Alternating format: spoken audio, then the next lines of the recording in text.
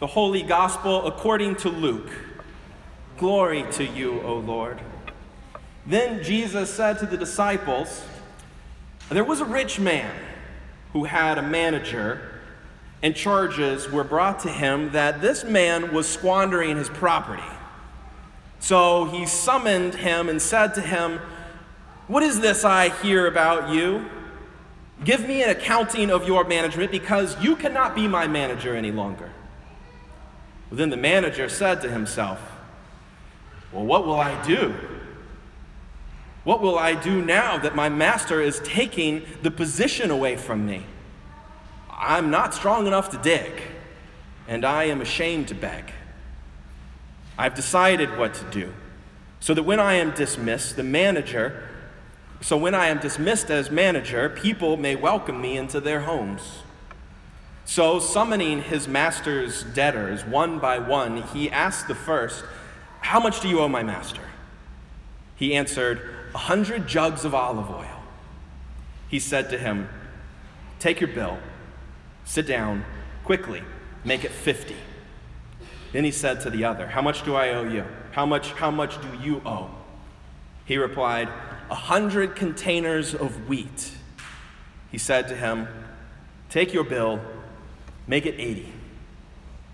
And his master commended the dishonest manager because he had acted shrewdly.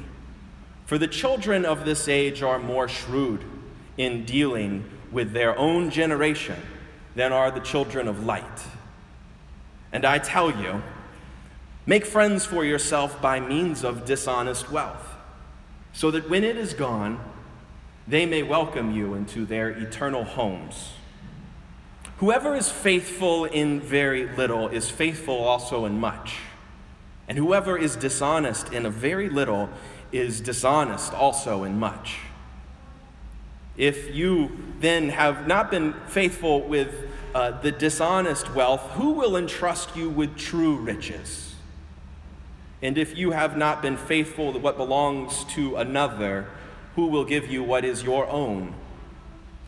No slave can serve two masters, for a slave will either hate one and love the other, or will be devoted to the one and despise the other.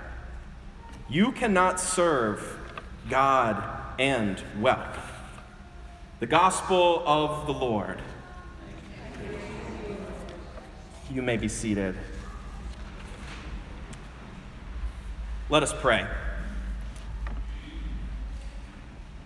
Holy God, may the words of my mouth and the meditations of all of our hearts be acceptable and pleasing to you, our strength and our Redeemer.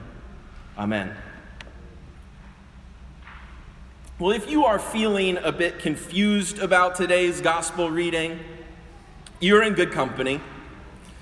The disciples were as well, and so are very many biblical scholars about this particular gospel message. The gospel teaching is one of the more confusing sayings from Jesus, in large part because it seems like Jesus may be commending dishonesty and shrewd behavior in this parable about a dishonest manager. The manager has apparently given out large portions of his master's olive oil and wheat on credit. And something about this action has angered the rich man. The manager, in response to hearing that he is about to be out of a position and maybe out on his back, goes to the folks that he gave oil and wheat to and slashes their debt. And we don't know his reasoning beyond that he has a hope that maybe this will encourage people to welcome him into their homes when he no longer has a roof and a job. But what exactly is Jesus encouraging his followers, the children of light, to do? One thing is clear. From Jesus' day to this day, in the Middle East, where Jesus is residing, oil and wheat are the source of unending conflict. The oil then was olive oil. Today, it's petroleum. So much blood has been shed in the regions that Jesus walked over the managing and the mismanaging of oil. How many generations have been exploited?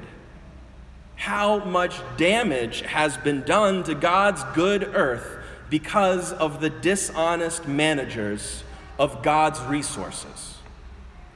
Right now, as we speak, tensions are flaring in Saudi Arabia, just across this tiny little gulf from Jesus' homeland, over a disputed attack on oil fields.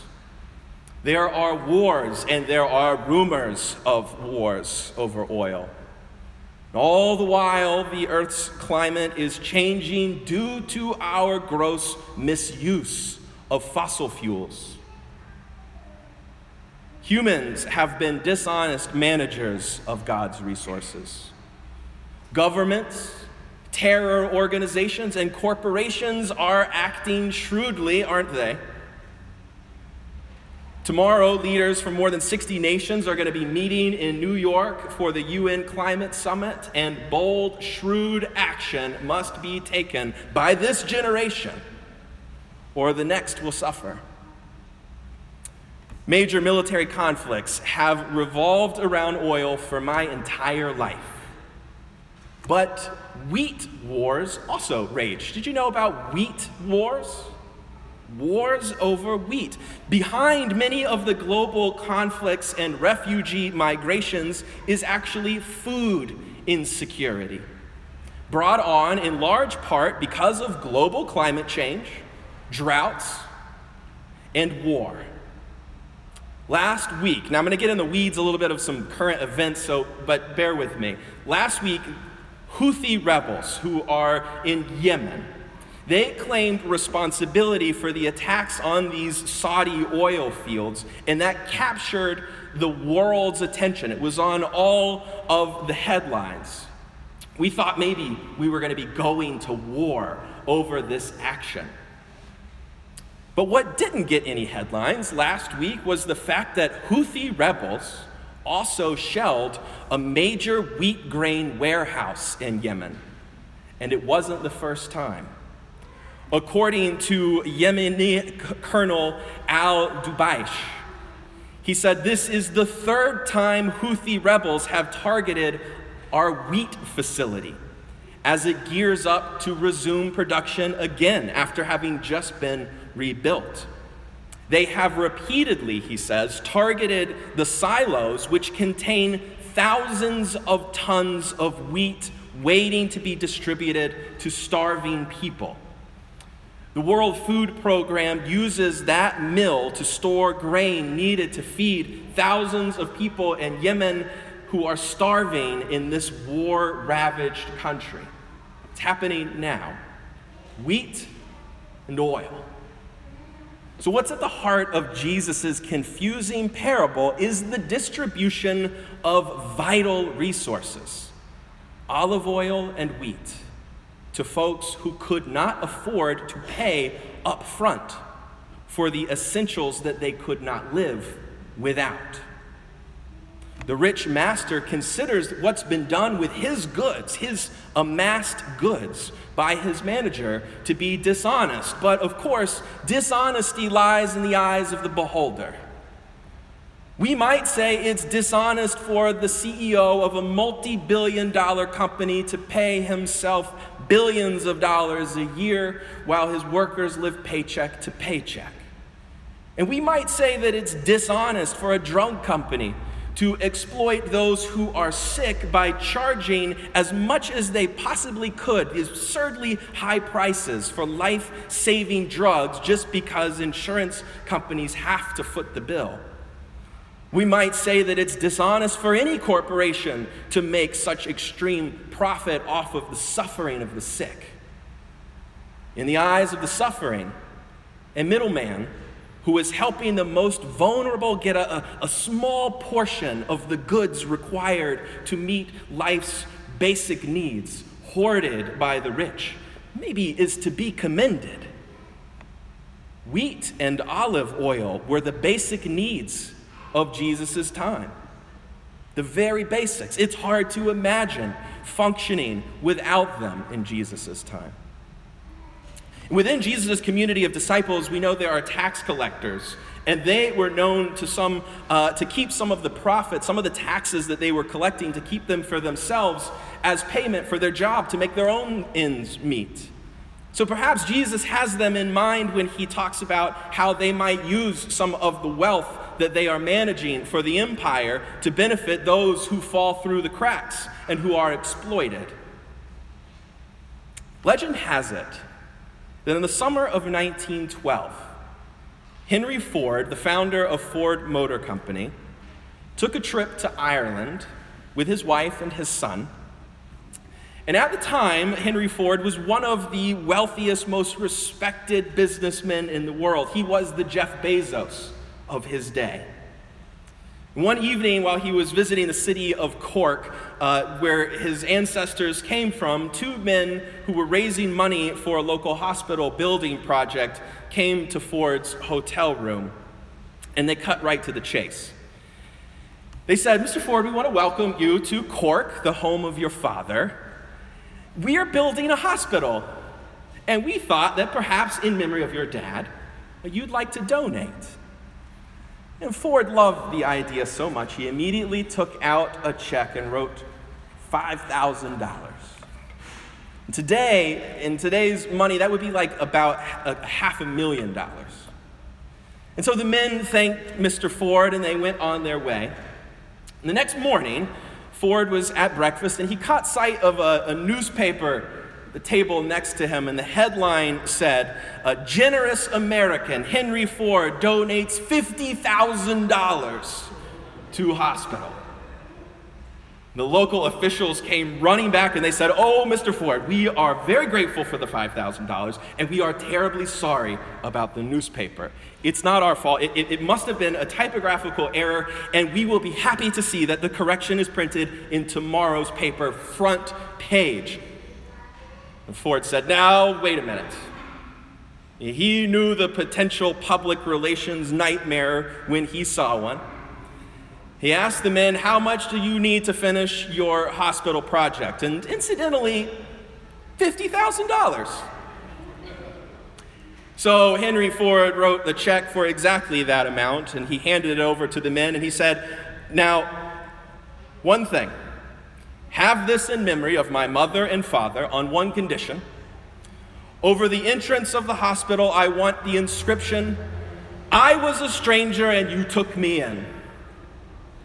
Shrewd were those charity fundraisers. Perhaps Jesus witnessed the shrewd corporate and political practices of his day that contributed to the suffering of the people who flocked to him. As he was liberating, he saw the way that people were so often trapped by unjust systems. Perhaps what he is encouraging is that the children of light, his own followers, no longer take it laying down. Jesus was the student of the prophet Amos, after all, who said, "Hear this, you that trample on the needy and bring ruin to the poor of the land, who practice deceit with false balances, buying the poor for silver and the needy for a pair of sandals, and selling the sweepings, the cast-offs of wheat. Hear this, the Lord has sworn, surely I will never forget their deeds." Those who take advantage of or mistreat the vulnerable, be it corporations or governments or human traffickers, or those who take advantage of children, who buy the poor for silver and sell them cast-off wheat, substandard food, leftovers. Well, Amos says, surely that will not be forgotten. And now Jesus has come. And he has seen firsthand how cruel and shrewd and dishonest those who accumulate so much often are with their excess. And so Jesus instructs his followers, you should be shrewd too. Be shrewd with their stuff, but for good. He tells us not to participate in the systems that keep people in debt in order to have their basic needs met? It's not just corporations and politicians either that do this, isn't it? It's not just them. It's also pimps and drug dealers and gun dealers right here in our own neighborhood who oppress this community, who profit off of others' substance use disorders and poverty and violence. You can't serve two masters, Jesus says. Don't serve those who take advantage of the poor and the suffering. Serve God. Serve God alone. Be part of the healing of this community. So here's the deal, beloved. If we are to serve God alone as children of light, then we are to follow the way of the Son. Jesus is raging in this story. He's on his way to Jerusalem, and he is raging about the rich who have the ability to accumulate and hoard goods and resources while depriving the basic needs of the most vulnerable in his community. The greedy systems of the world from the very beginning of time have been set up to exploit people. It happened in Moses' day in Egypt, and it happened in Amos' day in Babylon, and it happened in Jesus' day in Rome, and it's happening here today where the wealth is being hoarded by 1% of the population, and many go without their basic needs: wheat and olive oil, water and shelter, transportation, and health care. Jesus' followers are being called to defend the poor, to be as shrewd in providing for the needy as the rich are at exploiting them, and to deal with the consequences. For in the day of judgment, Jesus declared, those earthly kingdoms will fall, and who will inherit the kingdom? The poor. The poor will inherit the kingdom of God. So serve the poor today, says Jesus, so that in that day they will invite you to be part of their kingdom, the kingdom of God. Let it be clear on whose side we are on. To be faithful to those who have little is to be faithful to very much. As Amos declared the word of the Lord, surely I will never forget their deeds. In the name of the Father, and of the Son, and of the Holy Spirit.